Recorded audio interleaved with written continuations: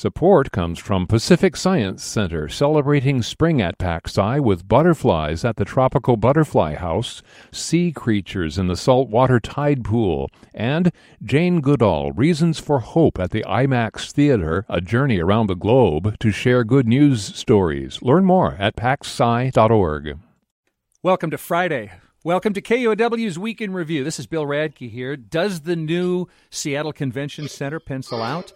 How can we keep ChatGPT away from students if we can't keep it away from software code writers? And worst chicken slow cooker ever. That and more coming up this hour on the program. And we've got a panel of journalists with me. We've got Insiders tech correspondent Catherine Long. Welcome back, Catherine. Hey, I'm so glad to be here. Political analyst and contributing columnist Joni Balter. How you, Joni? Hi, in the studio and all that. Good to have you here. And Northwest News Network correspondent and host of a new KUOW podcast. I can now say the hit podcast, Ghost Herd. Great job on Ghost Herd. Anna King, welcome back to the show. Great to represent from Eastern Washington. Yeah, and you can also, it doesn't matter where you are, you can stream this show on YouTube and Facebook because we live stream it. Just search KUOW Public Radio. Let's get at the week gone by. The downtown Seattle Convention Center has gotten even giganticer. A second convention center building opened this week, 20% bigger than the original, a $2 billion expansion that the convention center's president and CEO Jeff Blosser says is worth it. In 2019, this building had 45 conventions. As we go forward into 2023, we actually have 63 or 4 conventions now in the 2 buildings. Yet, Joni Balter, you don't seem excited. Well, I'm a little excited. Yeah? Let me explain. It's more complicated than that. I'm kind of two minds. I'm a downtown booster. I've said that here before. And I very much want to see our downtown revitalized. And you do in a situation like our downtown is in right now, you got to do a lot of different things. You got to hit it from different angles. But I'm not sure this is the right investment at this time. I mean, do you think we have a problem bringing tourists here? Last year, I think we had 3 million during the summertime, and hotels were absolutely almost at capacity. That's not our actual problem. Our problem downtown, and there are many problems downtown, is sort of the street-by-street vitality. Does this feel like a place you want to go to and spend time? Did you support, I mean, these things take time. Did you support this investment back when it was decided on a few years ago? Well, I don't remember being asked if I support it, but between you and me and whoever else is listening, no. I just don't think it's I don't think it answers the day-to-day problems we're having downtown. And some of those, and we'll get into it, I guess, are public safety related. I just feel like these big projects come in. I mean, there's nothing wrong with this. I'm not against, what did he say, 63 or 64 events a year. It's a big amount of spending. And I guess as a downtown enthusiast, I would say I want to spend every available dollar on revitalizing and reprogramming the place. And I don't know that this does it, even at 64 days a year. Catherine Long, the Downtown Seattle Association, says this will, quote, this will mean millions in new spending and tax revenue, adding fuel to downtown's continued recovery. Do you doubt that? Similar to Joni, I think I'm of two minds here. You know, the question that comes to my mind is who is our downtown really for? Is it for tourists or is it for the people who live here? I would argue that, you know, obviously Seattle has a vested interest in attracting tourism and their spending. But for those of us who live here, you know, we want to spend time in downtown more than 64 days a year, conceivably. You know, when I was thinking about this issue for this show, I was trying to think how many times I had actually been to the convention center. And I think it was maybe twice, maybe 3 times. All of those were for events that I was covering as a journalist. I don't know about the rest of our panelists. Do you guys spend much time at the convention center at all? I've been there about a couple times as well. But yeah, it was, again, for events that I was going to for work. But it's not for locals. I haven't been to the swimming pool at the Four Seasons either. It's not for me. Can I put a quick asterisk on something I said? I just want to be careful. He said conventions, I think, and sometimes they're more than a couple days. Just wanted to say that. Okay. But, yeah, that is the point. So what are we going to do about a downtown? I've seen the headline on the new John Talton column, John Talton from the Seattle Times, talking about an urban doom loop in this weekend's writing of his. And it begins with, I've never lived in a city that's collapsing around me. He lives downtown. You know, the problems are more than a convention center addition can address. You know, we have to reprogram this place. Well, what are we going to do about remote work? I was speaking to some of the folks on the mayor's staff this week. Are we really? And this was a joke from a former mayor. Ed Murray one time said, "Well, maybe if Amazon builds all these towers and is unable to fill them with workers, which they actually did, but now are having trouble because of remote work, you know, maybe I'll put." Ed Murray said, joking, maybe I'll put the homeless in the office towers. And now we are actually talking about. Office to housing is the phrase that's being used. We have to reprogram downtown. It is really, really suffering. Well, before I get back to the convention center, Anna, I wonder if you have a different version of that. You're in Richland. You spend a lot of time in the Tri-Cities and Yakima and maybe Spokane. Is there another version, an East Side version of this conversation we're having? Yeah, over here, a lot of talk has been going on about farmers markets and do we have too many farmers markets and do we have them in the right location and should they be these big built out structures or should they be more like pop-up kind of things? And so, I don't know, do we need more infrastructure for tourists or should it be more of a kind of pop up in one of these empty building kind of things where you take over a building for a day and make that the convention center? Seems like you guys have a lot of steel and concrete down there to utilize. I'd like, all of these decisions were made in a completely different climate. So the decision to build this goes back years, right? And so it's opening now, and we're comparing it, in all fairness, to the conditions that exist there now. Of course, if we had Amazon sit down and project ahead that we'd have all this remote work and all this retraction of jobs, if they could have sat down with the folks over at the convention center expansion, who built a gorgeous building, it's very pretty, and said, hey, in the future, when we all, don't know anything about the future, we'll figure out that these buildings could have been used for that. I mean, that's mildly impossible. Do you guys go downtown very often? I mean, from my experience of watching Seattle people that I know, a lot of them just stay in their own neighborhood. Like if they're in Ballard, they're going to stay in Ballard, and that's even on the weekend. And if they're in South King County, that's where they're going to be, So I wonder how many locals are going downtown on a regular basis. Yeah, Anna, building on that point, so speaking of pop-up stores and going downtown, one of the reasons that I have been downtown recently that I was excited about was for this Seattle Restored program that cites small businesses in vacant storefronts downtown. That seems like a great use of space to me. Pretty sure it costs less than $3 billion. It costs to fund that new convention center expansion. $2 billion off a magnitude of 50% there. Still a huge amount of money. Well, a city has a mix of things. And some cities, a lot of cities have their convention centers on the outskirts of town. But Seattle has this convention center where it is. The idea, as I said, the Downtown Seattle Association says it's tax revenue, and tax revenue goes to the city services of all kinds that we want. Are you saying that we don't have room for, what else should this area be? Office towers are losing tenants, as you said. Retail stores are closing. What should it be, a big Nike town? Oh, that's a good one. That hurt a lot in the mayor's office. So Nike Town leaving, just like in that, I think that's the picture on the column I referred to. Nike Town leaving with very little notice, also known as no notice. It is a big blow to downtown, but we've had many of these. We have the expected Amazon leaving many of these buildings, some of the other tech firms. Remote work, and let's be fair to downtown Seattle. This is happening across the country. Downtowns are struggling to recover. And yes, I do go downtown. I've long gone downtown. I used to go to a gym downtown, but you listen to that word, used to. Because I'm not exactly loving downtown these days, I'm not going there anymore. It doesn't feel like it's the right use of driving and going and doing, and so I'm experiencing it personally.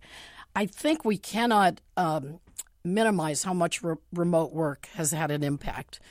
Something like we have 44% return to the office. Other cities have less or more, but this is the big job for the mayor. He's starting his second year in office. He has got to fix downtown, and there, as you said, you have to have a lot of things like the new expanded aquarium, downtown waterfront park. I mean, there will be things that have been also long in the planning that will come along and probably, help a little. But downtown Seattle has to be job one for the mayor and the new city council that's coming in. Okay, well, the world will keep turning, so we'll see what we think of this convention center expansion in a year and more. Let's talk about another big event, I suppose, this week is that the capital gains tax that the legislature passed year before last, has finally made it to the state Supreme Court. We've been arguing for years, decades, over whether we can or should tax the rich, and this week the state Supreme Court got to hear the latest arguments over that capital gains tax, a 7% tax on big profits from the sale of assets like stocks and bonds, a tax that the state is planning to collect soon, as the Solicitor General, Noah Purcell, told the court. The tax is due on April 18th, and the legislative session is proceeding right now with budget writers, factoring in whether this revenue will be available and so on. So, Joni, the justices finally got to listen to arguments on both sides this week. What did we learn from these oral arguments? Anything? Well, I learned that the proponents of the capital gains tax believe they can probably defend it from two different directions. One, which is the main argument, that it is an excise tax and therefore it's legal. Now, it's like a tax on a real estate sale, right, which we have. It's right, and they're taxing profits from the sale of stocks and bonds. So it's not directly, they're arguing, an income tax. No. But a lower court judge over there in Douglas County disagreed, and that's what sent this case to the Supreme Court. But you can tell by the arguments and even some of the ways the justices are asking questions that even if it is an income tax, folks kind of want to revisit rulings which go back to the 1930s, and it's kind of like this is a liberal Supreme Court, and they may see it differently than that the courts have over the years and going back to the 30s. Right. We want to see if these justices see this as a property tax because you're not allowed to tax property at different rates, and Correct. This would be a tax on the rich, on the big capital gains above $250,000. Catherine, opponents of this tax are trying to do a little convincing of the court justices with targeted ads. Will you tell us about that? Yeah, David Gutman had a great article in the Seattle Times the other day about how the conservative think tank, the Washington Policy Center, is trying to target the Supreme Court justices specifically with online ads using something called geofencing. That's basically where you send an ad to people who are only in a precise location. So they're only sending these ads telling the Supreme Court justices to, reconsider this capital gains tax as an income tax to places they know the justices will be. That could be the Supreme Court building. That could be around their homes. It feels a little dystopian to me. It's certainly not illegal, I don't think, but it's an innovative use of advertising. I don't know if it will actually sway the justices' opinions at all. Well, would it be better to run untargeted ads and hope the justices just happen to see them? Kind of bump into them somewhere. Oh, why did I see that? I think the micro-targeting is a little weird. I guess it's the future of advertising. Advertising gets more sophisticated all the time. It's free speech. The Public Disclosure Commission wasn't too concerned about the fact that this was going on, but I think it's kind of like insulting to the judges to think that, oh, if you hit me with an ad, that short little ad that said to rule the other way, then I was thinking, oh, yeah, that's how I'll do it. I won't read any, deep think on this or earlier opinions. That ad, you got me there. Mm-hmm. But it opens up the question that if people technologically can do this, I mean, what's going to be the next step? Are we going to go after jurors? Are we going to go after, other people, public servants? It is a little concerning, I think, these targeted ads. Yeah, interesting. Would that be jury tampering? The more and more targeted we get. Well, yes, I also think that there's a different message in there, that donors to the Washington Policy Group, I don't know this for sure, but may be sort of saying, and when those Supreme Court justice races come up, we know how to advertise. Mm-hmm. Well, the tax is expected to bring in about $500 million a year, with proceeds going toward early childhood education, but that is if it even passes muster, and that is far from known. So we'll see what happens with the state Supreme Court. You're listening to Week in Review on KUOW. I've got Catherine Long here from Insider and columnist Joni Balter. Anna King is in Eastern Washington, which sadly participated in this week's rash of mass shootings, and we're going to discuss shootings in Yakima and elsewhere and what the legislature is considering doing about it after we come back from a short break. Support comes from Pacific Science Center, celebrating spring at PacSci with butterflies at the Tropical Butterfly House, sea creatures in the saltwater tide pool, and Jane Goodall, Reasons for Hope at the IMAX Theater, a journey around the globe to share good news stories. Learn more at pacsci.org. Support comes from the Discovery Inn on Washington's San Juan Island, an island getaway that's a ferry ride away, now taking reservations for summer and fall. More information and booking available at discoveryinn.com.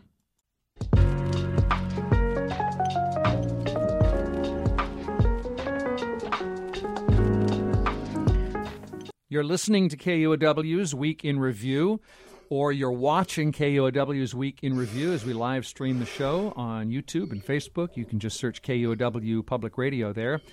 I'm Bill Radke. I do want to warn you that the topic we're about to address now does involve violence, so be aware of that. We've got Anna King in Richland, Washington with us. Anna, you reported this week on that shooting in Yakima. A 21-year-old shot 3 people at a Circle K gas station and then himself. Do we have any idea why? Yeah, what we do know is that this young man had a history with drugs and a history with gun ownership, and that he had a history with the police department. And it's just tragic. This is like one of the latest gun shootings that I've had to cover. I also covered the gunman at the Fred Meyer store in Richland, Washington, that happened just relatively recently. It's very shocking for Eastern Washington communities to have this happen. I know, that shootings happen every day in America, but in these small communities, it seems like the ripples are just really a lot more, because we're such a small, tight-knit community, and it just seems like it's right next door. In fact, just blocks from my own home, there was a shooting just the other day, and so it just kind of gives you the sense of that it's happening so much in our nation right now, and it's just so tragic.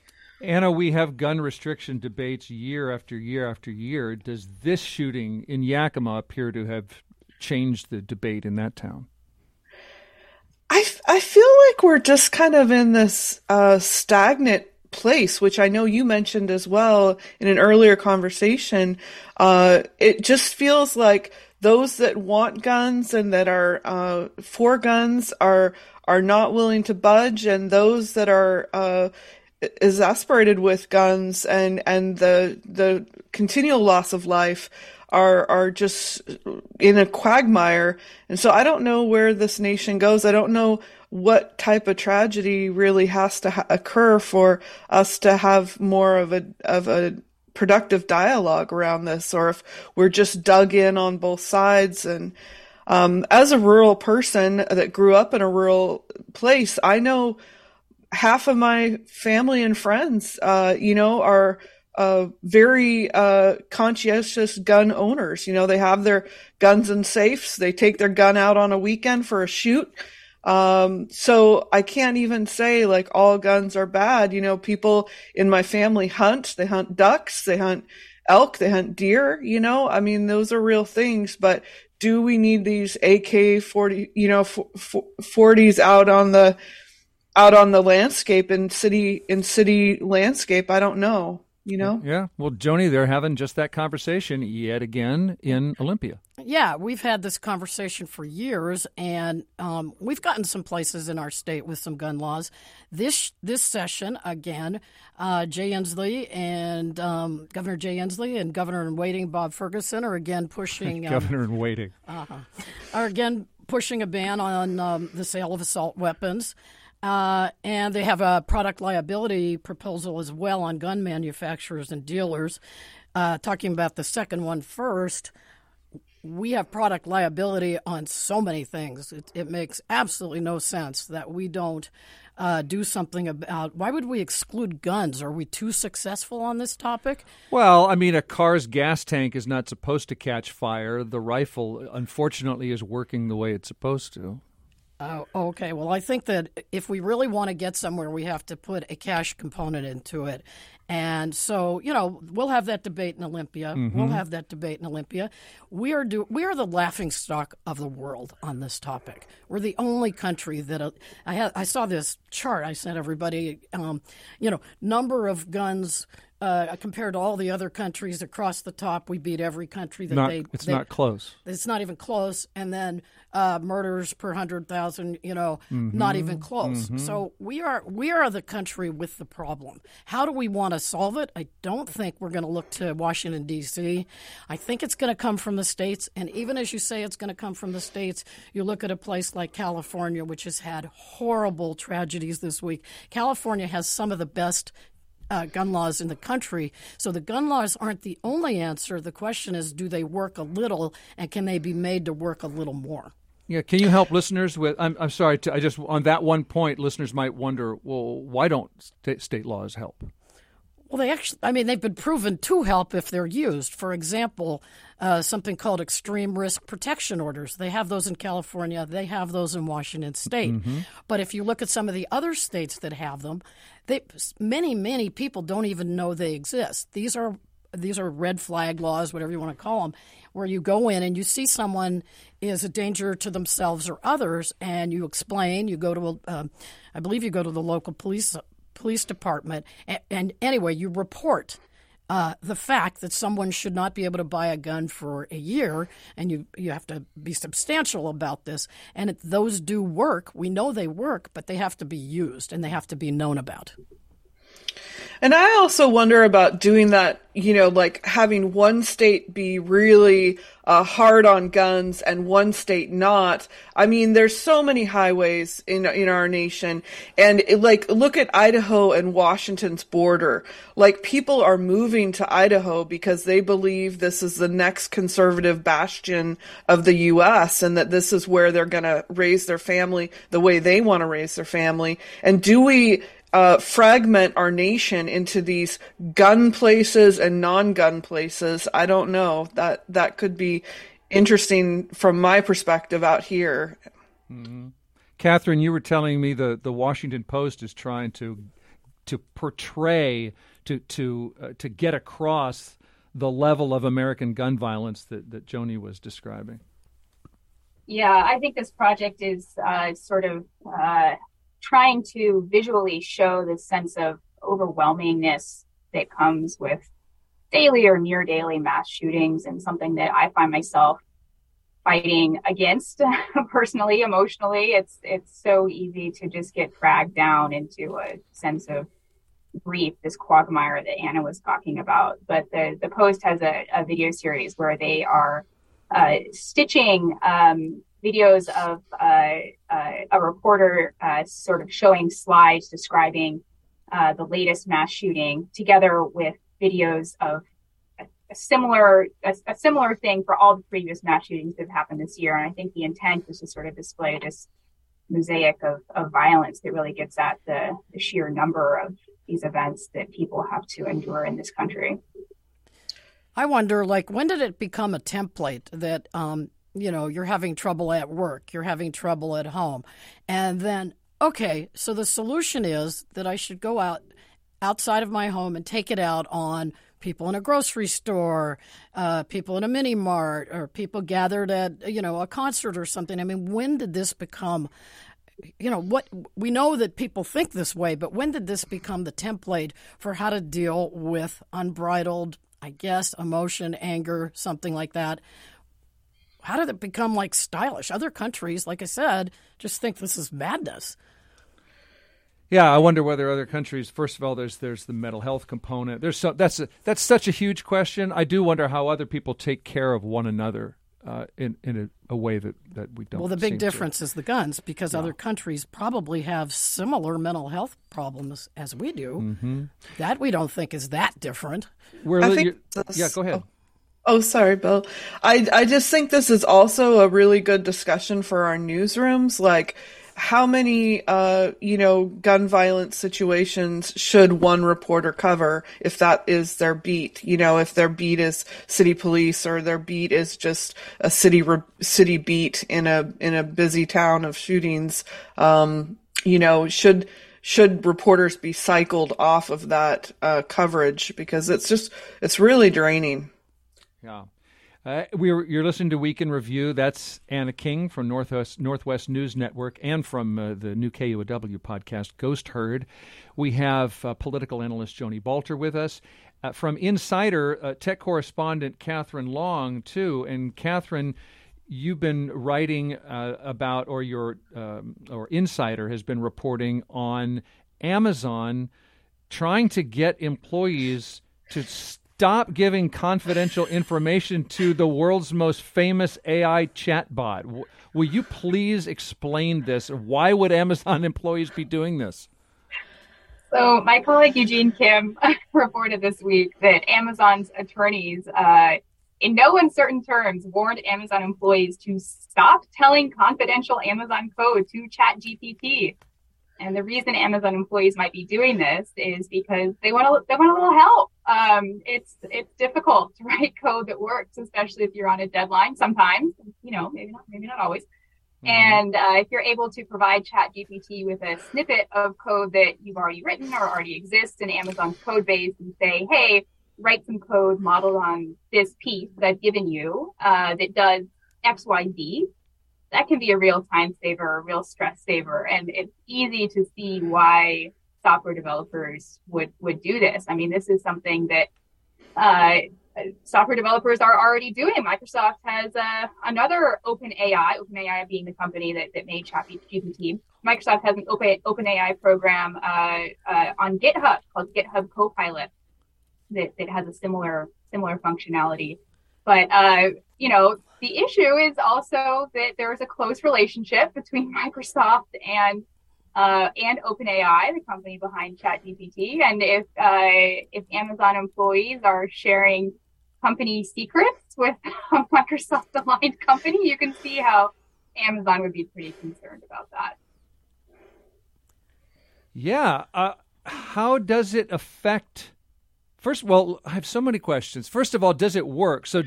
Because we've heard that ChatGPT is marvelous, and also it's just aggregating and assembling. The program is not interested in being right.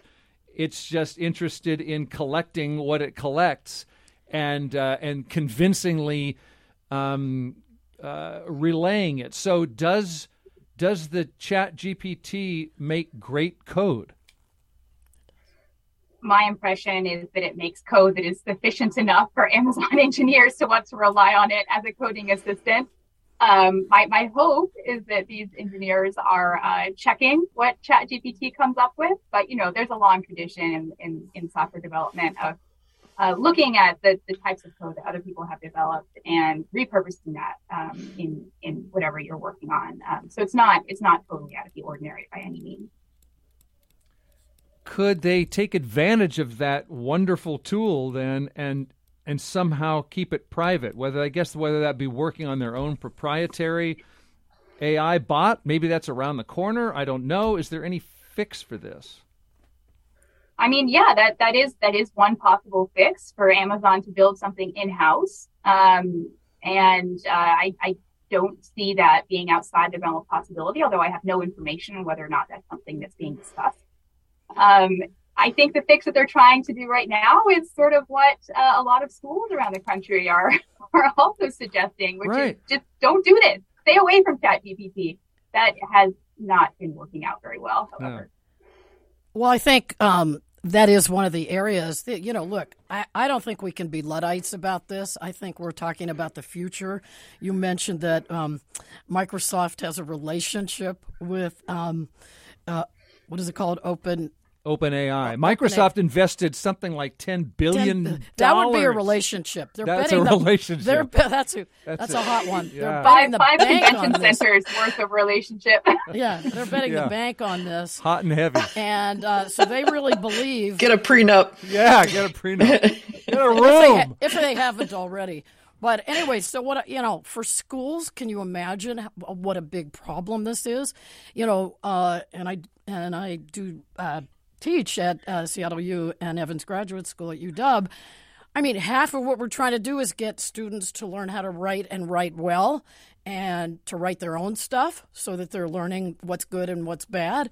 And so, this is going to have to be managed by tech and industry and I guess educational systems so that, we have to develop the next, what was the last, many years ago, there was Turnitin.com. We got to figure out, and maybe that there's some method to this. I don't know that.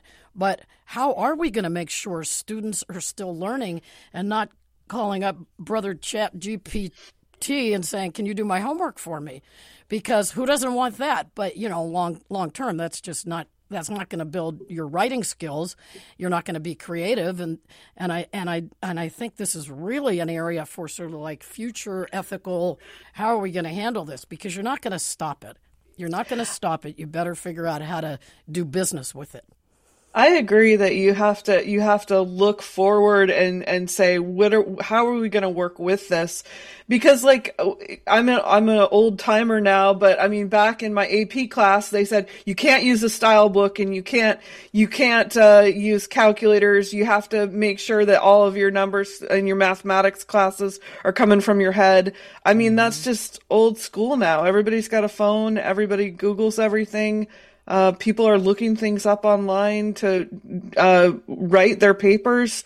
I just think that we can't ignore technology going forward.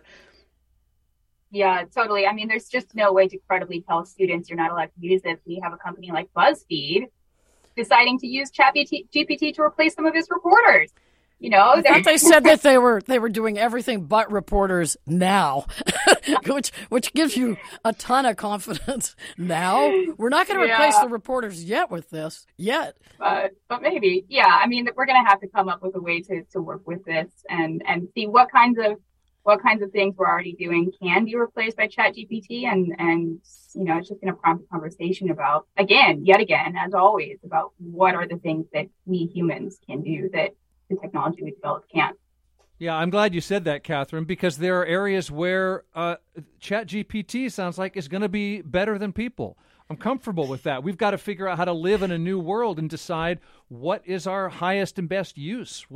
They're teaching people who are using this as a tool. First of all, you're teaching students about reality because this is the world they live in. You can teach them how to fact check GPT, ChatGPT. There's a teacher, I think it was the New York Times was describing a teacher who says, okay, use ChatGPT to make an outline now to sort of marshal your task. And now put your laptop away in the room and take out a piece of paper and write your essay longhand and see what you can synthesize from it, see what you can add to it, see what you can do in a group. So but Seattle Public Schools is trying. They're trying to block it because they don't have the right tools to make sure students are still learning. I have no problem with students looking stuff up, but then their job is to creatively use what they looked up and write from themselves, not have this little friend help them do their schoolwork. This has to evolve. I think it's very concerning for education. I do think that, and I bet Microsoft, for some of those billions there, probably has thought of how to make it so that it's not abused in the way that we're talking about, so that it has some component whereby we can still do creative stuff and judge our individual skill set so we can get better at it. Well, this will be our final KOW Week in Review with Meet, hosted by Meet, and with a Meet panel. But I look forward to the bots taking over next week. I think the bot's going to serve better coffee in the studio, be a little nicer to us sometimes, all of that. People hate human journalists as it is. I think the public might appreciate this. Okay, let's take a break. That's my human judgment. I just feel intuitively that it's time to take a short break. I don't know how I know that. Million years of evolution. And so we're going to do that and get right back to more of the Week in Review. Don't go away. You can live stream the show on Facebook and YouTube. We'll be right back.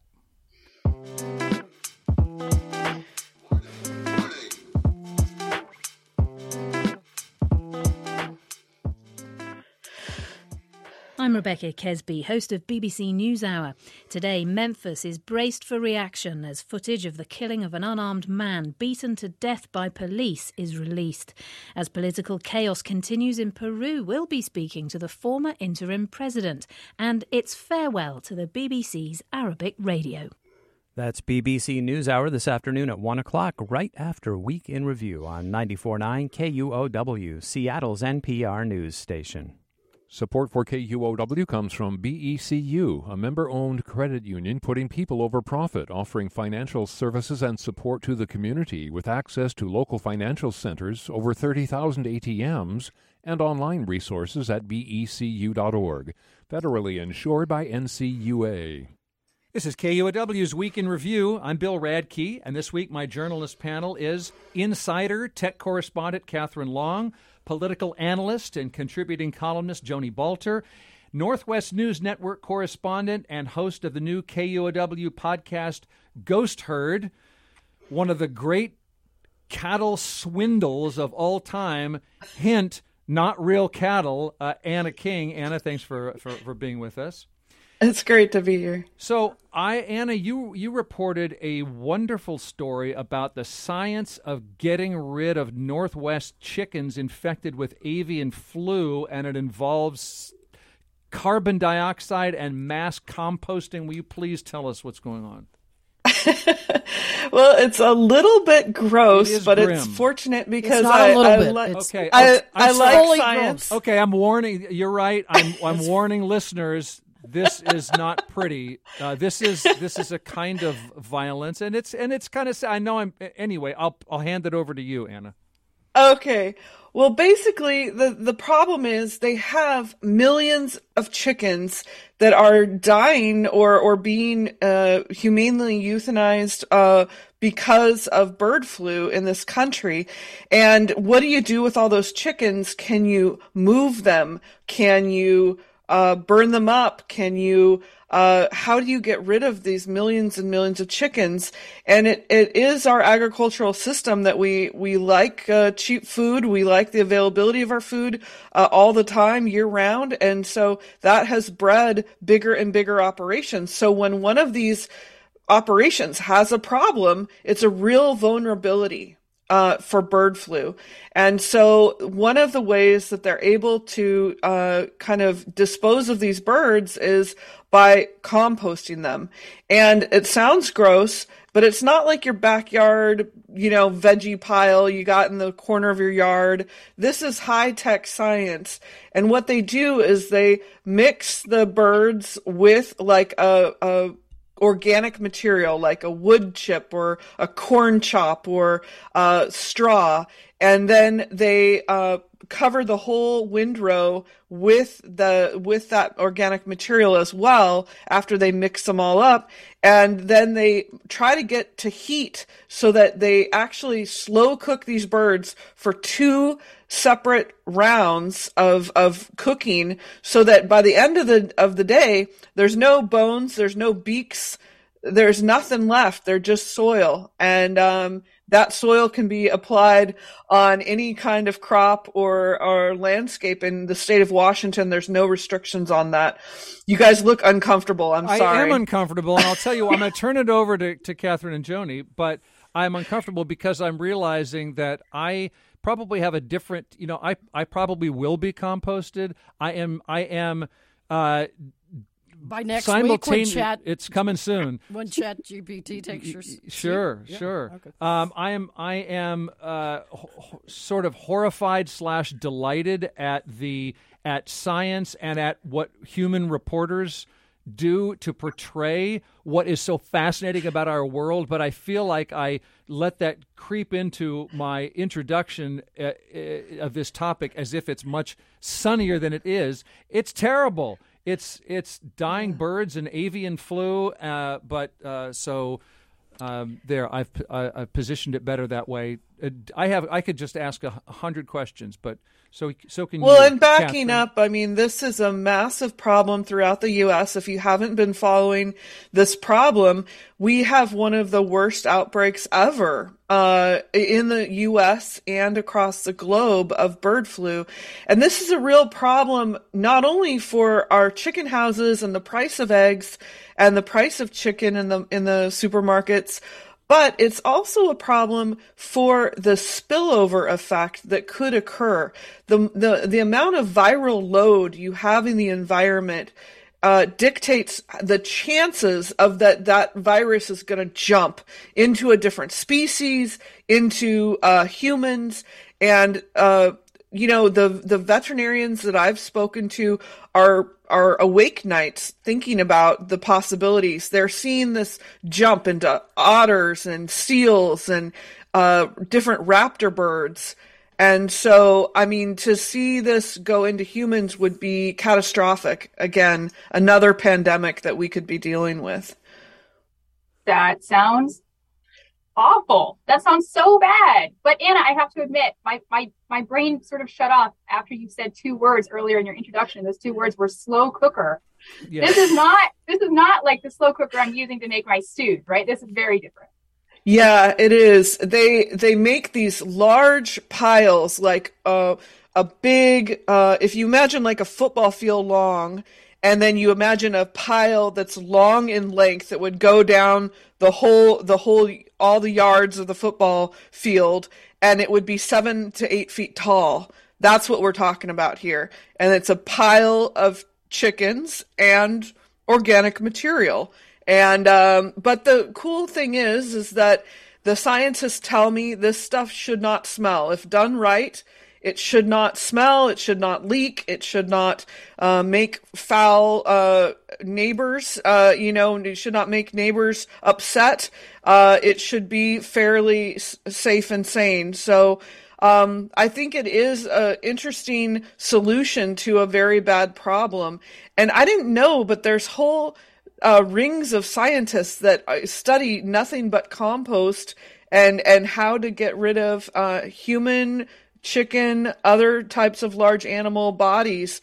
And one thing that I thought was particularly interesting was that this is a really nice thing for rural people who have a bit of land and maybe have a horse or 2 or a small herd of cattle, that they're able to take care of their animal on their ground and that animal becomes part of the farm instead of is hauled away by a knacker or taken off the farm, that they can actually lead that horse or cow or large animal to its final resting place and put it down humanely, and be with it in its last moments. I think that was really the touching part of this story when I was researching it. I feel like maybe I've seen too many end of the world as we know it, movies or something, but it has a little bit of that feeling to me, like, and then the birds and the animals got sick and the waters grew dangerous. I mean, I'm just wondering, does this foul, the fact that so many of these birds and animals are getting this flu, does it make your, the future of, Lake Washington or something, does it put that in danger? Because I feel like I'm looking at the crows and some of the other birds a little meanly lately. Mm-hmm. Well, you should be okay with most of your crows and songbirds and your hummingbirds. Their body temperature, veterinarians tell me, is too high for most of them to be affected by this bird flu.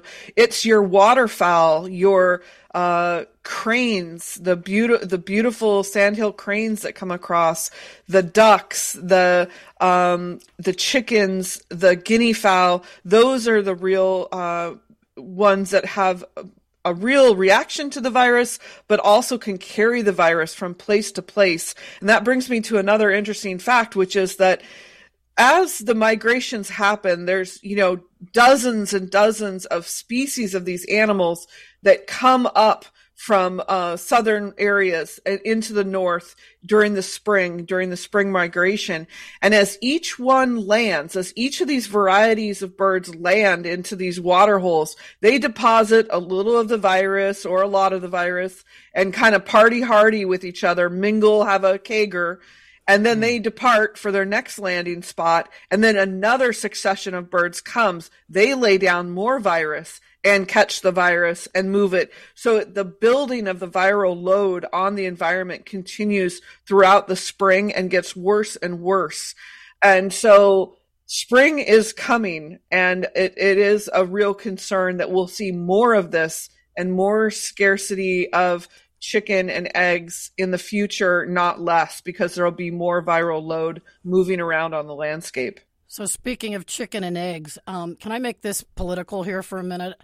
I swear some of the conservatives, Fox News stations, act like they never heard of bird flu because they keep sort of obsessing over egg prices, which are indeed very high.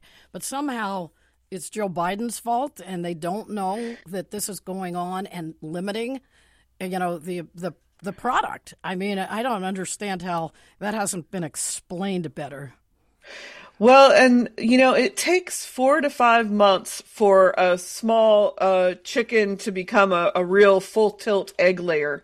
So even when you are recovered and you say, let's hit the start button on this chicken house, it takes 4 to 5 months to ramp up into egg production. And then the egg production is staggered in different barns. So they don't have all their chickens start at the same time. They're trying to stagger so they have a whole months-long supply, not just a brief period of time with egg layers. So that's why we're so behind in the egg production. And it's really crazy out there. I talked to a local baker at Ethos in Richland. She makes wonderful breads and different sweets, and she buys cases and cases of eggs. And she said for one case, that's 15 dozen, it was $25 to $30 last year. Now it's $95. So if you're seeing those egg prices in your stores or egg scarcity, you're not imagining things. It's really happening. We are down quite a bit of percentage of just layers in all of America. Anna King is, among other things, the host of KUOW's new podcast, Ghost Herd, which, by the way, touches on some of the pressures that we've just begun to hint at that farmers face, in this case, in the cattle business. So check out KUOW's Ghost Herd where you get your podcast. We're near the end of the show now, and I want to please have something to smile about after that unsettling depiction of the mutating superbugs in animals, I go to you, Catherine Long, for some more pleasant cooking news. Yes, so I cover Amazon. I follow Jeff Bezos' partner, Lauren Sanchez, on Instagram. Yeah. This week, she posted a photo of herself. Looks like she's in her kitchen with a film crew. She's holding a can of garbanzo beans of a variety that you can buy at Whole Foods, owned by Amazon. Mm-hmm. And she says, cooking up something special for you guys, which leads me to believe that she is starting a cooking show. I couldn't get in touch with her team to confirm this, but it made me smile because I was thinking, this is a super successful person. She's a helicopter pilot. She's one half of the richest couple in the world. She's leading all these charities. And what's next for her? Taking on Paula Deen, showing us all how to make hummus. She's also going to do an all-women space flight next year. She talked to the Wall Street Journal, and on Jeff Bezos' Blue Origin rocket, it's going to be Lauren Sanchez and women making a difference in space. And if you thought there were a lot of bad jokes about the shape of the Bezos rocket last time, wait until it's his significant other on board. But I don't. She wouldn't say who's going to be on board. Who are the women making a difference? That's going to be interesting. And one more piece of gossip news for us, please, Catherine. Oh well. So again, via Instagram. Yeah. Seattle had a bit of a run-in with the influencer scene this week. Carolyn Calloway, who rose to some notoriety a couple of years ago as a scam artist, now marketing himself as a redeemed scam artist, absolutely ravaged the city of Seattle on Instagram. She said, a little known fact about me is I lived in Seattle for 3 months, and let me tell you something, no city has ever been a worse fit for me. The granola, the rock climbing, the outdoor performance gear worn indoors at these weird little concerts that people would throw in the basements of houses they shared with 7 other roommates. Seattle was an organ transplant that my body rejected flat out. I'm not saying I hated Seattle. I'm saying Seattle hated me. I saw the dragging on Twitter reaction to all of that. So you can check it out yourself. I had never heard of Caroline Calloway, but just in the couple minutes in the minute or so we have, that's a good segue, Joni, to what you told me was making you happy with something about Seattle that makes some people sad.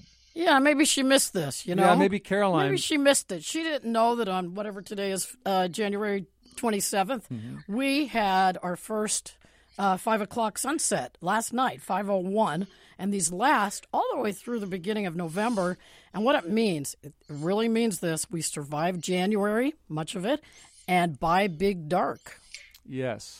They talked about this on Seattle Now, KOW's daily podcast, Seattle Now. The hosts, Patricia Murphy and Justin Shaw from the Seattle Weather blog. Justin Shaw said whenever he writes about the 5 o'clock sunset milestone, he hears from people say, no, I choose to live here at latitude 47. I like to refer to them as the vampires, but no.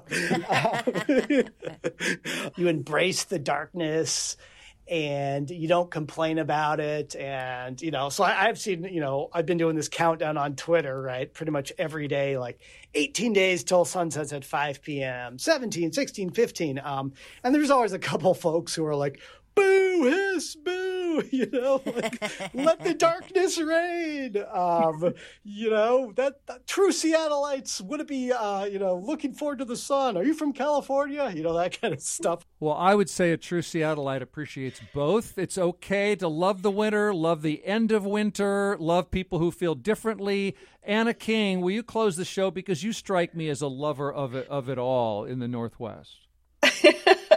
Well, I sure love what's coming up. That is that calving season is just around the corner. I've been talking to some of my close ranchers, and, at the peak of birth, some ranchers can see dozens of calves a day, and they come in the frozen earth. They come where there's frost on the sagebrush, and they hit the earth like steaming black, wet seals on the earth. And they're wet and they're black and they're so cute and their mothers lick them dry. And it's just a sign that all is new again, that we have spring, that we're ready for it. Spring is coming. Thank you so much, Anna King, Northwest News Network, and KOW's podcast Ghost Herd, insiders Catherine Long, political analyst Joni Balter, and producer Kevin Kniestet. Thanks, everybody, for being our show this week. Hi, it's Terry Gross, the host of Fresh Air. We bring you in-depth, long-form interviews with actors, directors, musicians, authors, journalists, and more. Listen to our Peabody Award-winning Fresh Air podcast from WHYY and NPR.